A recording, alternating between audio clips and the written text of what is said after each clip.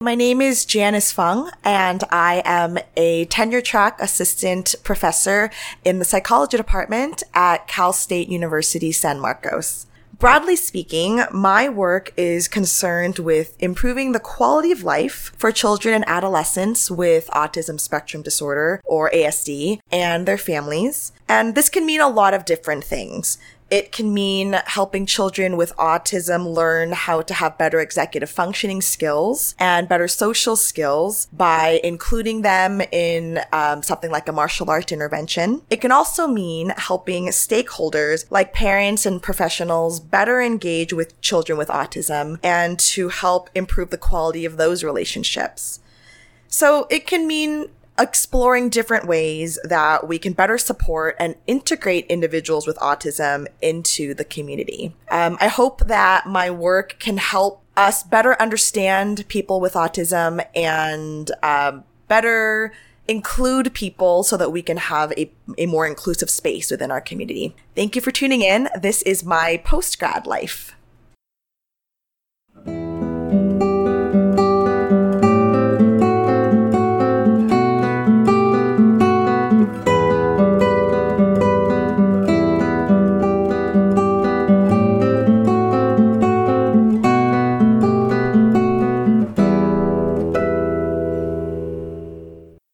Howdy, folks. Welcome to the This Grad Life podcast. Here we chat with researchers about their work and the inner turmoil that often comes along with living life on the leading edge.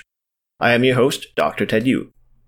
If you can't get enough of science and/or dread, head down to our official website, www.thisgradlife.com. There you can read more about this episode's guest. Finally, if you find value in this podcast, you can also find links to support us.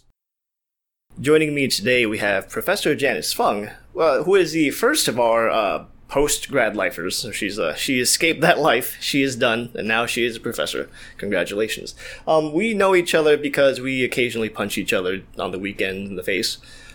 We go to the same martial arts studio, which is how we know each other. So thank you very much for coming, Janice. Thank you so much for having me. Could you tell us a little bit about your research, what you've done, and what you're doing now at Cal State San Marcos?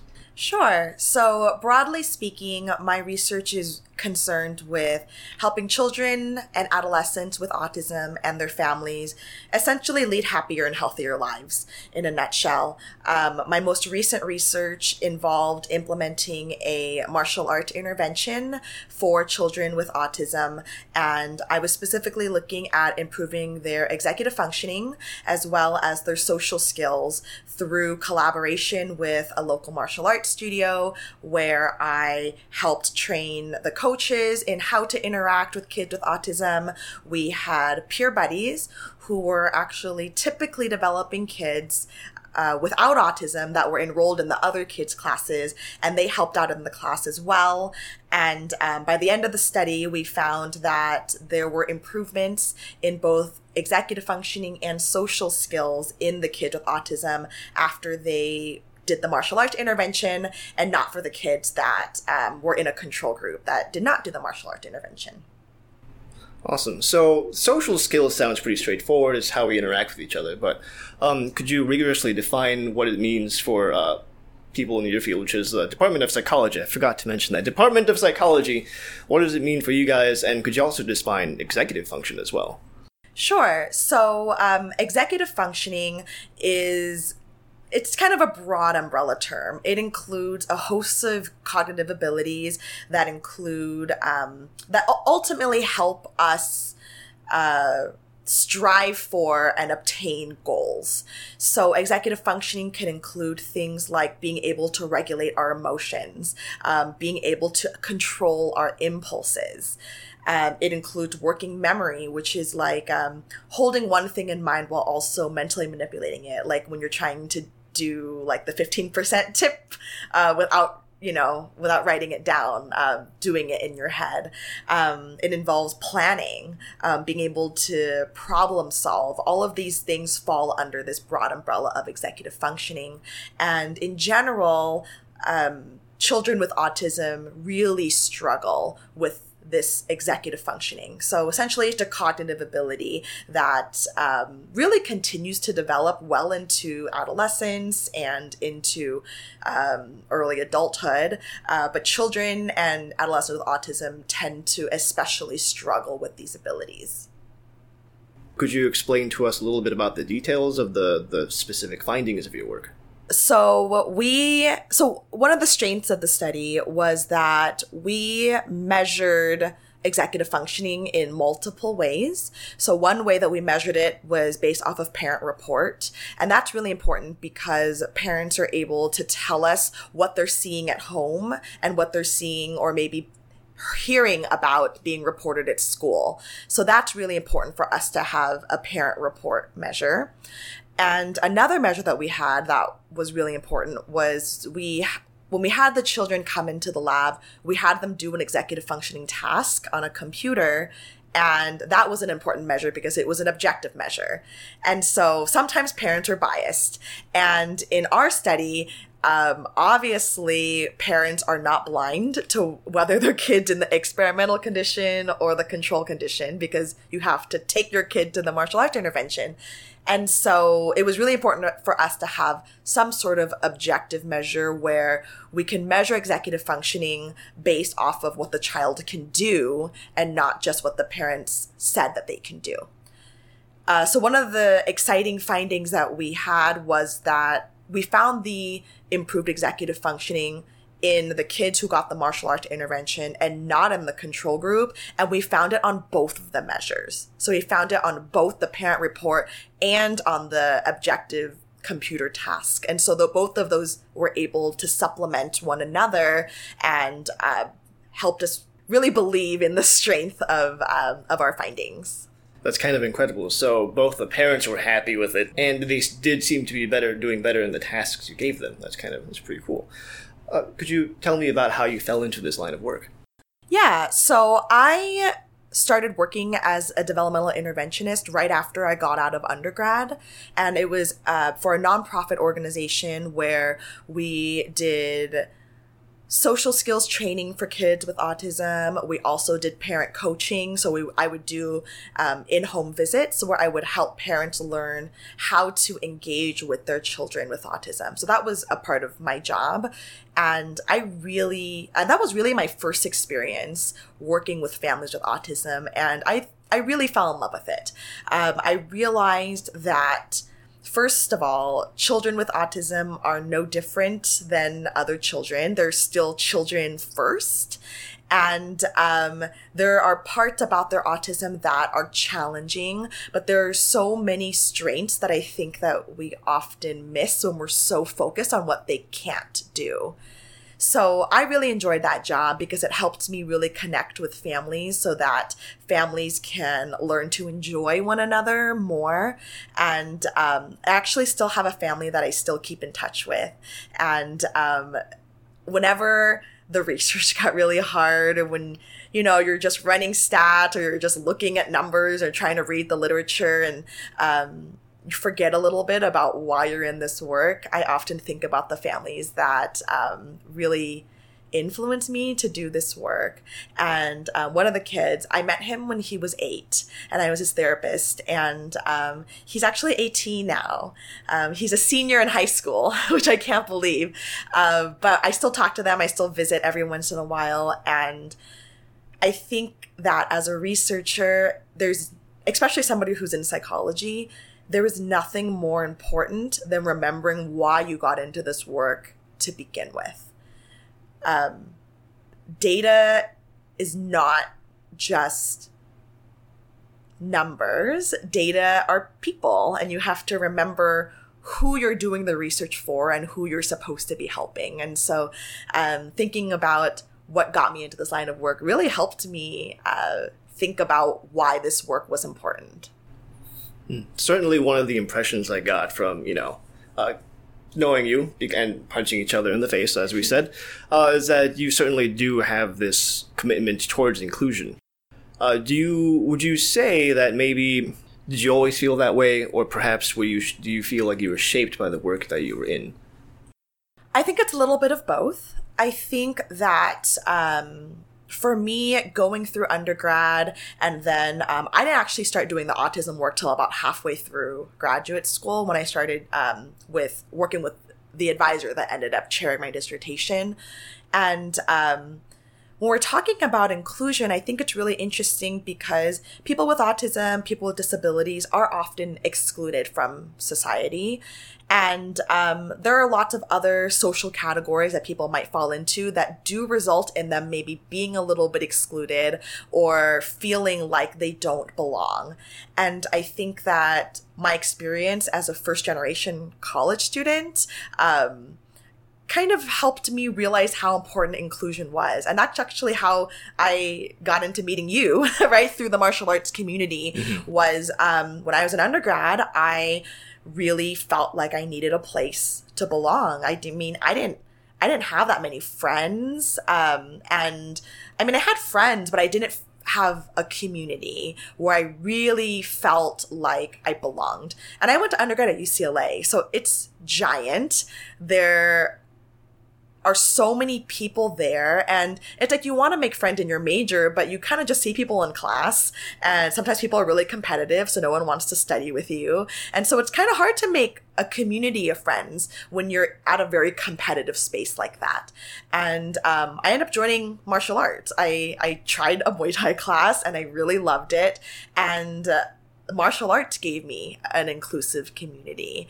And so this idea of inclusivity, I think, has always kind of been a pillar of my development, of recognizing that I needed a community to be a part of. And then as I started getting into this work, realizing how often people with disabilities need a place to belong. And so that's kind of what led me to put two and two together. Oh, that's an interesting trajectory. It seems like you didn't quite find the words to put all this together until you were deep into this work. Yes, absolutely. I think it was only upon reflection did I realize that these values that I held really did influence my research ideas. So about that, were you able to, so you mentioned a little bit that you didn't start this autism work until halfway through your thesis, through your PhD program. Could you tell us a story about that? Yeah, so I started working with an advisor that I was very interested in that work, but I wasn't really given a lot of freedom to pursue the things that I really wanted to do. So the work that I was really interested in, because of my core values on inclusivity, is I was really interested in doing research with vulnerable populations. So specifically, I was interested in working with children with autism and doing research in that line. And that's why I went to grad school to begin with. I was also really interested in exploring other underserved populations, like children from low-income backgrounds, children who come from multilingual households. So I was really interested in exploring those populations, but with the person that I worked with before, that just wasn't really possible. So I wasn't able to do that. And then I was fortunate that I started working with another advisor where she was already doing autism work with other students. And so I was really excited when she offered me a GSR position to help her with one of the projects that she was doing with adolescents with autism. And so I very quickly jumped on that because I was finally having this opportunity where I could do the research that I came to grad school to do in the first place. The GSR being graduate student researcher, that's the money set aside for people to do their own projects, essentially. Yes, absolutely. And that was really my first opportunity to do something that I was really genuinely excited about, that was why I came to grad school to do. I myself had to switch advisors halfway through. It wasn't really a switch. I just had to jump onto my other advisor. But I know people in my lab, when my lab collapsed, they had to scramble and find somebody. And there was that possibility that you'd have to start those 5 years all over again. How much of a danger was that? It was very dangerous, actually. For those first few years of graduate school, I thought about quitting. Probably every other week, I thought about quitting because I just didn't feel like I belonged there. I didn't feel like it was a good fit to be working with that person. But I also didn't know what I was supposed to be feeling. I didn't know if my feelings were not validated. It was all in my head. I thought that often.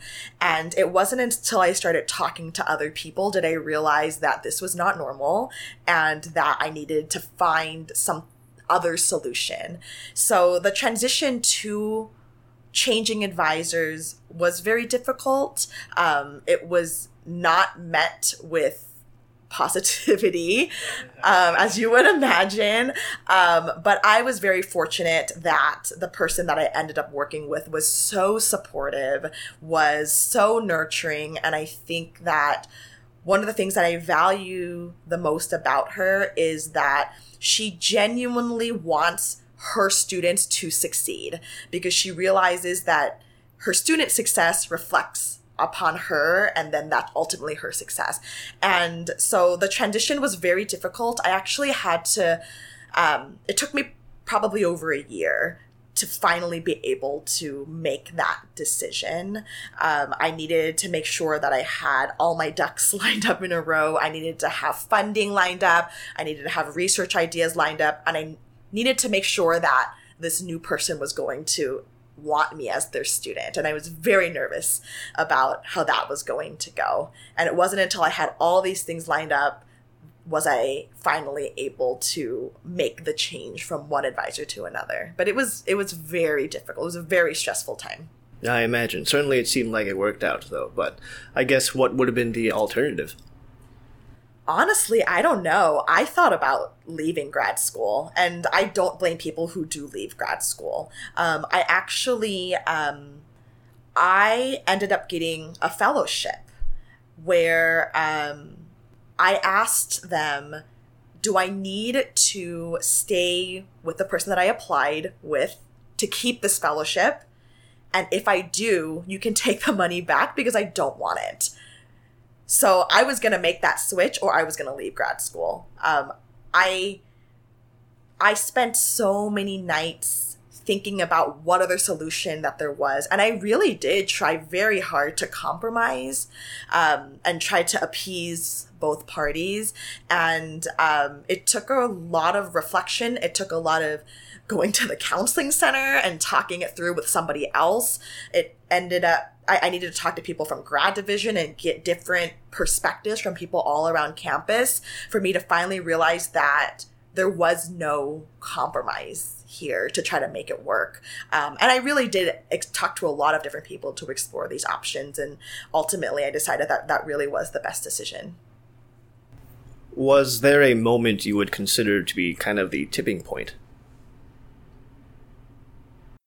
Yes. It was when boundaries were crossed, and it was when I realized that things were not going to change. I thought that once this pivotal thing happened, that things would smooth out and things would calm down and become more normal, but it just seemed like it was an escalating situation and that I needed to get out. So yes, there was a pivotal event where I realized that if I didn't advocate for myself, that no one else was going to do it. I imagine you're tiptoeing around the specifics for a reason. That's I am. Fine. Okay, that's perfectly fine.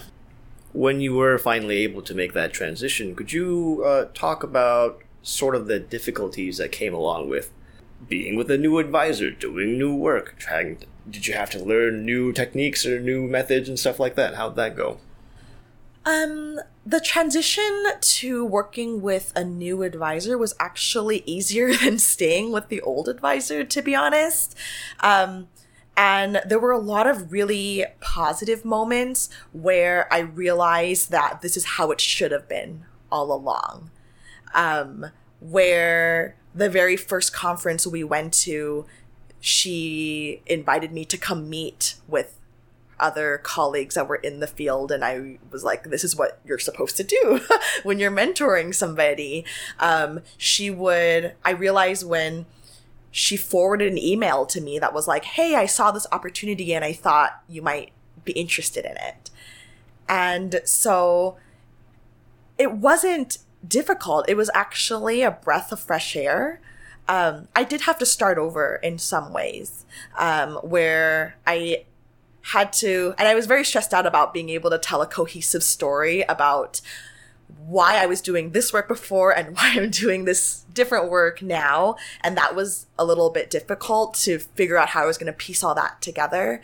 But honestly, my new advisor made things very smooth. She was just so supportive and really genuinely cared about my well-being, and it reflected in these very small actions by just forwarding an email to me that because it made her think of me. And these very small acts were things that I'd never experienced before. And so it wasn't that hard. It was hard to start over. It was hard to now think of myself as an autism person and not as what I previously thought of myself before. So it was kind of like taking on this new role. It was hard to maintain the professionalism in order to not upset the other person, in order to be very careful about not having a reputation in the department. So that I think was very difficult, but working with the new advisor was not difficult at all. It was actually a breath of fresh air. So were you able to finish in 5 years? Were you able to just take the work from the other advisor and just went into the same thesis? Is that how that worked? No, actually. So it was completely different, actually. So you're right. So it did take a little bit longer. I ended up defending the fall of my 7th year. So it definitely took longer. I did kind of have to start over. I had to reestablish myself in this new field. And, but it's not like I had to relearn all the literature because I was already doing the GSR. So I was familiar with the work, but, it was actually really exciting to develop my dissertation idea with this new advisor because she supported my idea and she was really excited about it. And that was one of the first times that I had somebody who was really in my corner. So it did take a while, but this was the first time that I was able to do a project that I felt very passionately about. And when people say that their dissertation is their baby, that's like absolutely true with me. I mean, I love what it ended up becoming. And I don't think that I would be able to say that if I didn't have an advisor who had supported me to go down this route. Sounds like it was worth the time. Certainly 7.5 years in that position doesn't sound unusual at all. Sounds kind of short, in fact, if anything. It's also not unusual given the work that I do, because when you work with vulnerable populations, it's hard to recruit. It's hard to keep people in your study. My study was also very time intensive because it involved work with the community. It involved having families bring their kids to this program multiple times a week. And it was very involved. So it's not unusual for autism work, especially intervention work. So I'm just lucky that, my cohort was one of the last cohorts where they let us stay that long, because I know that that's definitely not the case anymore. Everybody's in and out in 5 years is the new expectation. And so I think that I'm lucky that I got to stay so long, because I have a dissertation that I'm very proud of, that has publishable data. And I was only able to do that because I had this extra time. So it was nice. Now you're in Cal State San Marcos in the Department of Psychology, and I believe that they do a lot of research in Cal States now as well. Could you tell me about sort of the day-to-day goings-on in your new place? Sure. So one of the things that really drew me to the psychology department at Cal State San Marcos was that they, as a Cal State, really value high-quality teaching, and they also really value high-quality research. And above all of those things, they value the integration of the two together. And so that's what really got me interested in working at CSU San Marcos, was that I get to work directly with students. I get to mentor students as they're working on projects that I'm interested in.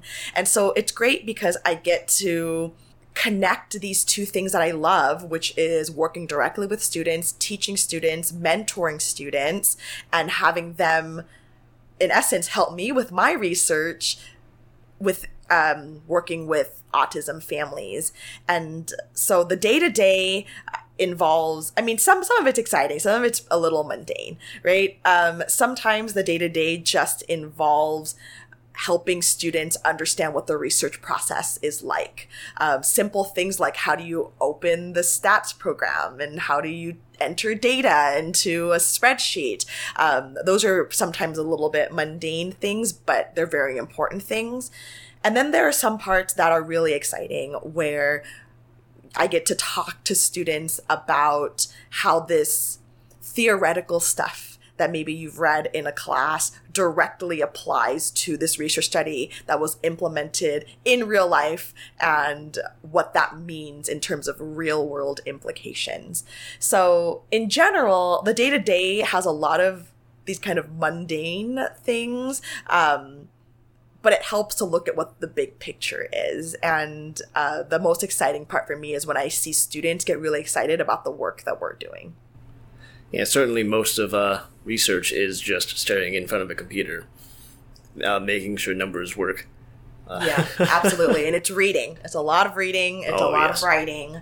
And I think that for some students, that's a little bit of an eye-opener because they don't realize that that's truly what research is. I mean, I don't know if they think, some people for research, you're, I don't know, like putting things in beakers and pipetting things. But in psych research, most of it's just sitting in front of a computer. What is nice about the work that we do is that we do interface with the community. So one of the things that my RAs will have to do is they'll have to connect with different autism organizations in the community and figure out how we can build partnerships with them, because that's how we're going to find our research participants.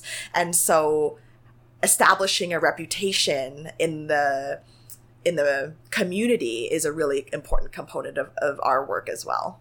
That's a really valuable skill, being able to cold call people and just make opportunities happen. Yeah, absolutely. And another skill that I think students really value is learning how to talk to other professionals, and learning about how to kind of incentivize different organizations to be excited about the work that we're doing. It's also a great opportunity for students to learn how to talk to parents in a professional setting. So I think it's a lot of life skills that are going to be useful for the future. This is your first semester teaching, correct? Yes. We just finished the 4th week out of a 15-week semester. And I'll tell you, it's very different than a quarter system at UCI where 10 weeks and it's done. But I like it. I like that I have more time to spend on material. And so we just started, still feel brand new, still getting my feet wet. I have some students that are interested in working on my research. I actually just went to a panel to recruit some research assistants, so that'll be picking up pretty soon.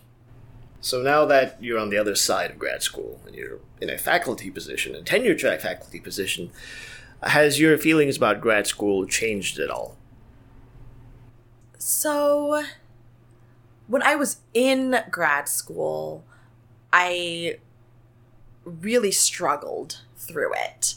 And especially towards the end and immediately after I defended, I had a lot of moments where I was questioning the value of getting this PhD, because it felt like academia was the only route that I was able to go in. And as I was looking for different jobs, it didn't seem like I was qualified for these other ones, and yet I wasn't fully qualified for these ones. So it was a very confusing and stressful time.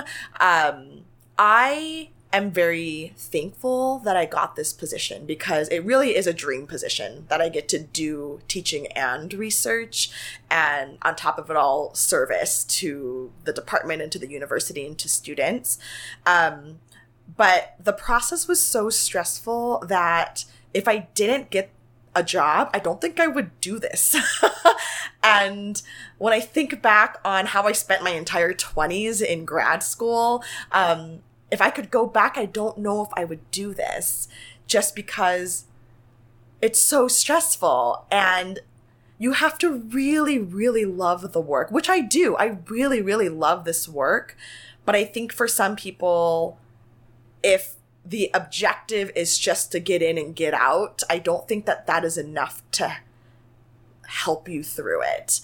I think that, I think that if I didn't have this job, which is my dream job, if I could do it over again, I think I would do something that was a little bit more practical, that had a very clear result, right? So if you want to be an occupational therapist, you need to get a master's degree in occupational therapy. And then during that time, you learn all the skills that you need to do.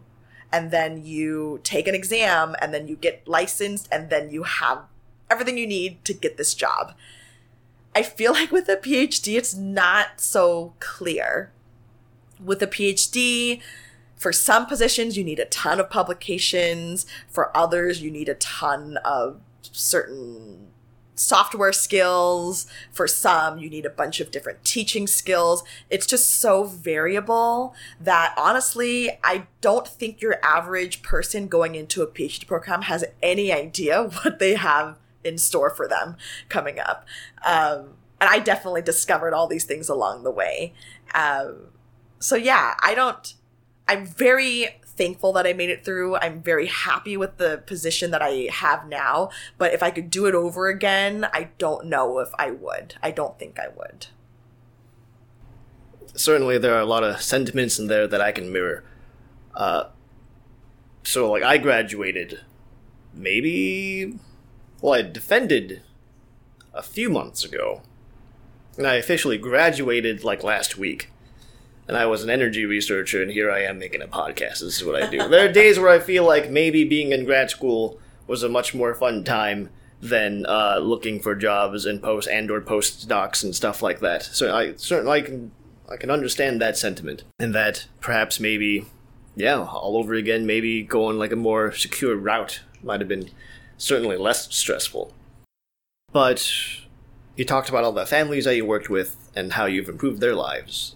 Aside from that, has there been anything else that kind of kept you going? Yeah, finding different pockets of communities around campus that were outside of the department was definitely one of the things that kept me motivated to continue to be in school.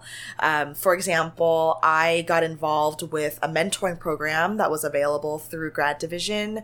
And as a grad student, I actually mentored these freshmen throughout their entire first year. And that was something that I found so rewarding because, these are freshmen. They're 18 years old. This is their first time away from home. They all have imposter syndrome, but they all are too afraid to admit what they don't know. And it was me. That's who I was. And so being able to see myself in these students and then be very open with them about all the ways that I've struggled was actually really it was a wonderful experience because I think that, especially for young students, they see you and you just look like you have it all together, right? You just look like you're so smart and that you're just doing all this stuff and you just look like you have yourself together. And I think that a big part of being in grad school is keeping up this facade of perfectionism. And when everybody does that, I think it's very isolating. And so what I found to be very helpful was to be very open about what I was struggling with. And it took me a long time to get to this point too, to be comfortable with talking about this. And who was able to get me to this point was people that I admired, that I thought were awesome rock stars in the department, who disclosed to me that they struggled in these ways. And so I realized that only by being open and honest and genuine in our connections with others can we learn from one another. So as a mentor for this program, when students would tell, or when my mentees would say things like, oh, well, I'm really embarrassed to admit that I I'm really struggling in this class, or I'm really embarrassed to admit that I'm struggling financially, and I'm really embarrassed to speak up in class because I feel like I'm going to say something dumb. And so whenever they would share these experiences with me, I would tell them I've been there too. And I would give them examples of times that I remembered when I really struggled too. And they would be so surprised. They'd be like, well, what do you mean you failed at this one thing before? And I was like, yes, because that's how you get to where you are. So I think that for them, it was really refreshing, and it was very real for them to hear that somebody that they thought had their life together had struggled, had overcome it, became more resilient because of it, and then continues to struggle through other things as well. And I think being able to impart those experiences that I had to younger students, that was very rewarding for me. And that was something that kept me motivated to stay and continue on. I'm beginning to notice a trend here. One of the key things that seem to keep you going seems to revolve around building communities. Yeah, I think that would absolutely be true. I think that without the social support that I got from different pockets of communities in grad school, I don't think that I would have made it through. The friends that I made in my department were really important. The friends that I made outside of my department were important. The friends that I had before I went to grad school who have no idea what grad school is, those are important people because they help you realize that being in grad school is not all that there is. I think having family support is really important, and having a martial arts community was awesome because at the end of a long, stressful day, you go to train and then you step on the mat and you just leave it all off the mat. And you can go and get punched in the face. And it's very cathartic, it's very enjoyable. And I got to be around people who don't care about research or data or anything, and they just care about martial art. And this is kind of cool. I like being in this other community where we'll just share this hobby together and we will ignore all this other stuff that's stressful to me. So yeah, I think having not only one community to belong in, but multiple pockets of community to belong in are extremely important to help support you as you're going through grad school or going through any other adversity, frankly. We've danced around the answer to this question quite a bit so far, but could you spell out explicitly for us how you feel you've grown throughout grad school and how that translates now that you're very firmly on the other side? You're a professor now. Yeah, I think that the way that I've grown the most is that I've learned that I need to advocate for myself. And if I didn't advocate for myself, that nobody else was going to do it for me. That's the biggest thing that I've learned. And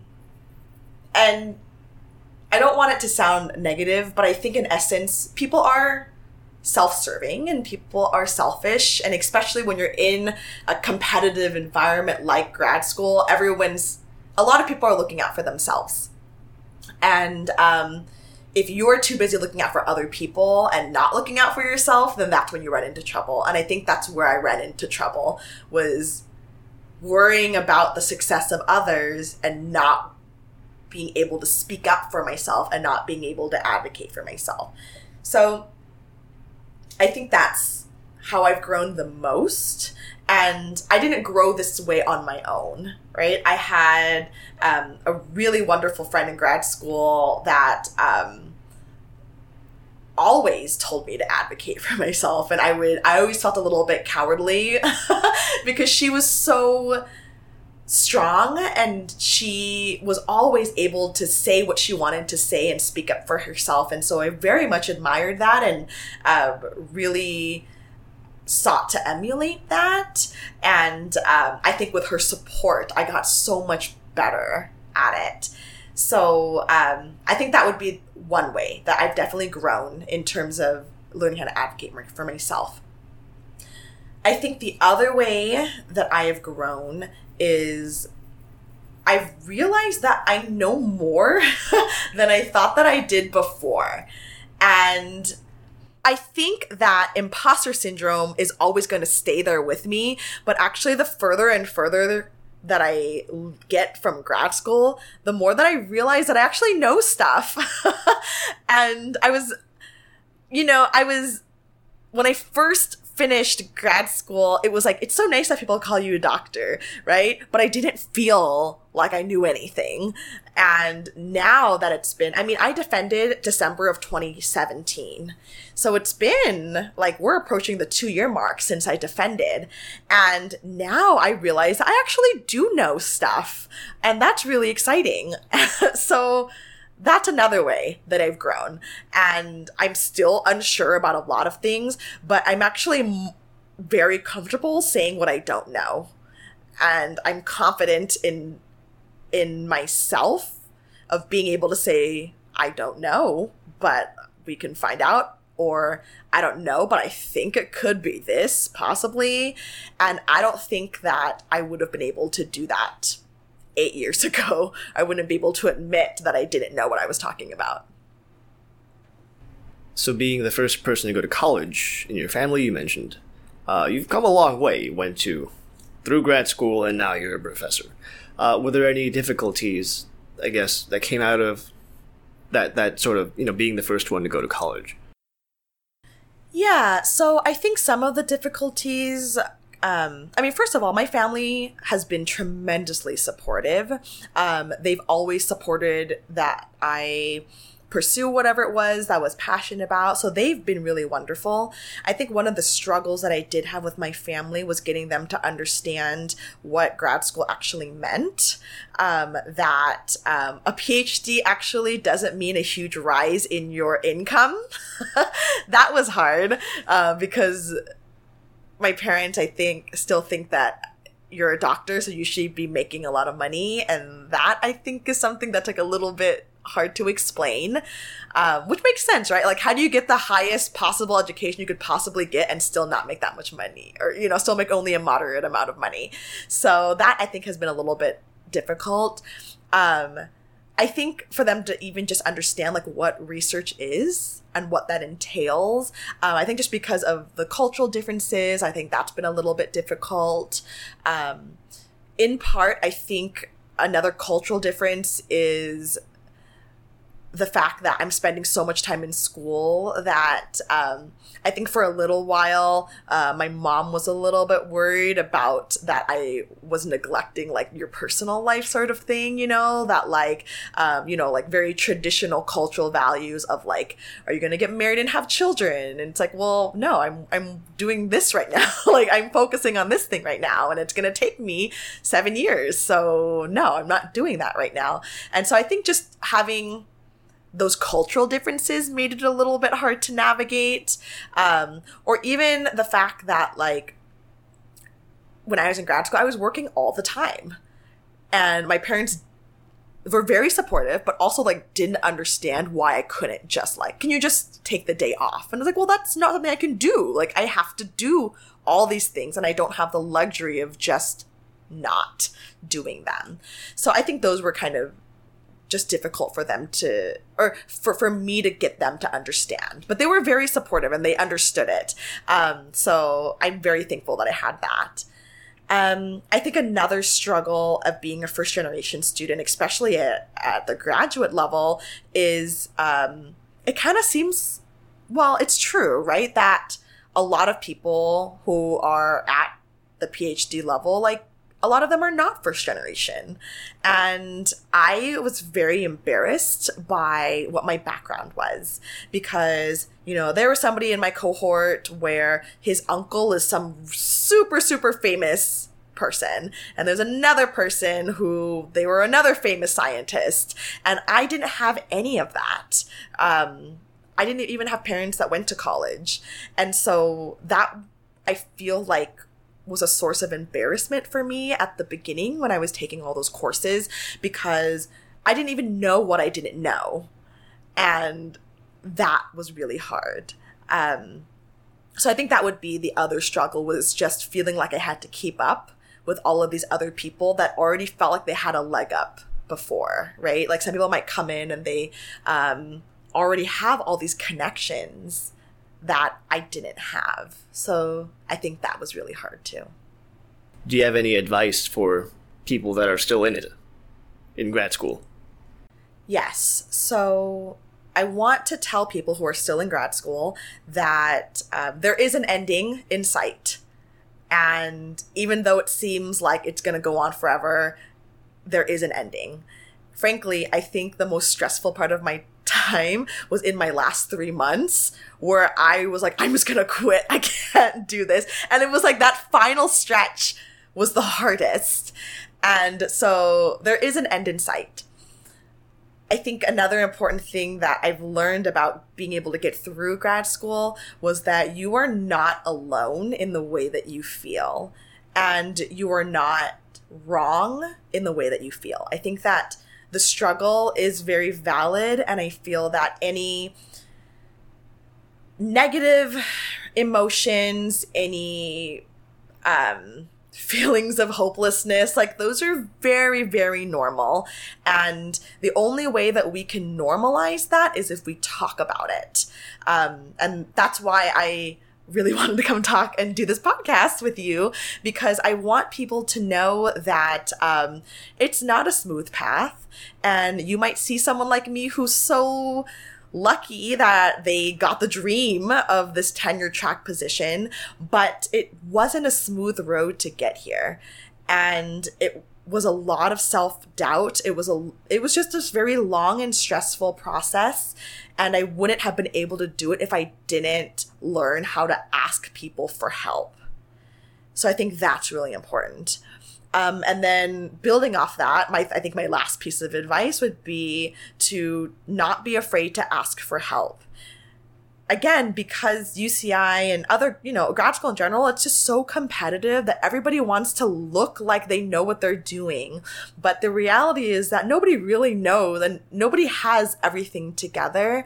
And it took me so long to realize that, the more I talk about things that are challenging to me and the more that I seek out help, the better that I feel about it. And actually, it took me until my last year, I think, of graduate school to finally book an appointment at the counseling center, because I realized that I was angry all the time.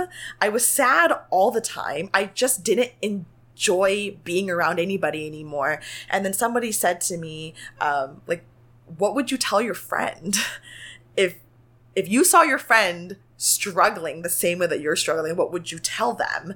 And it's very embarrassing that as somebody who was in the field of psychology, like, to be so in denial that I didn't even seek out help for myself. So then finally I was like, you know what? I don't have anything else to lose. I'm already so miserable. I might as well go. And so I went. And it was so helpful. I think within the first 5 minutes, she asked me, so why are you here? And I just started crying. And I guess I realized that I'd held it in for so long. I was trying to keep my shit together for so long. And for someone to ask me, why are you here? I was like, well, shit, because I've needed to be here for a really, really long time. And so, and I apologize if I'm cursing on your podcast. Oh, no. But it was an eye-opening experience for me. And there's just so much stigma and negativity that surrounded asking for help and asking for advice that it took me so long to come to this conclusion. And I wish that I'd done it sooner. I wish that I'd reached out to people sooner. So that would be my third piece of advice, is that you're not alone, and it's okay to ask for help, and that it's okay that you're not okay, because only by asking for help are you going to get to the point where you're going to be okay. Thank you for saying all of that. On that same vein, I'd like to point out now you're in this position. You have a tenure track, but you also mentioned there are a lot of times when you wanted to quit. I think that's worth mentioning, that it is hard and bumpy.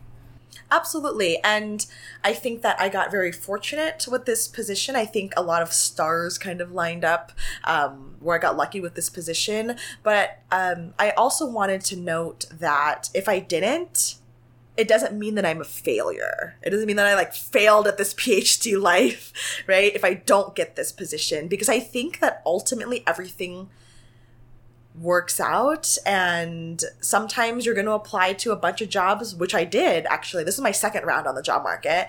First time I applied, I didn't get anything. I got nothing. I didn't even get rejections. I just got silence.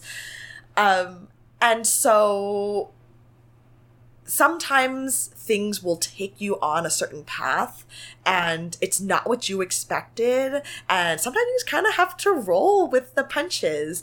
Not to do another martial arts pun, but it's true. Sometimes things are not going to pan out the way that you wanted them to, and that's okay too. And certainly I hope that people that are where you once were can find the strength to do whatever it takes to be themselves. I certainly hope that as well. Final question. When you have to stress eat, what is your go-to? Oh, that's a great question. So it's going to be a tie. I love kettle-cooked potato chips. So that's a good one. If I can't, or if I can even do better than that, I get well-done animal-style fries from In-N-Out. That's another good go-to because it's the same potato starchiness. And then sometimes if I don't feel like I need something salty, then it's usually something sweet, and then it's usually ice cream, coffee ice cream if I have to work. Two birds with one stone. Yeah. So those would be my two binge eating things. When I was at UCI, I went to Chaffer Tea a lot, because there's the boba, which is the sugar, but then there's also the caffeine, see? So you got to kill two birds with one stone. So that was a good stress eating thing when I was over there. I could go to get boba milk tea. That was nice too. All right. Once again, thank you very much for coming. Thank you so much for having me. This was really fun.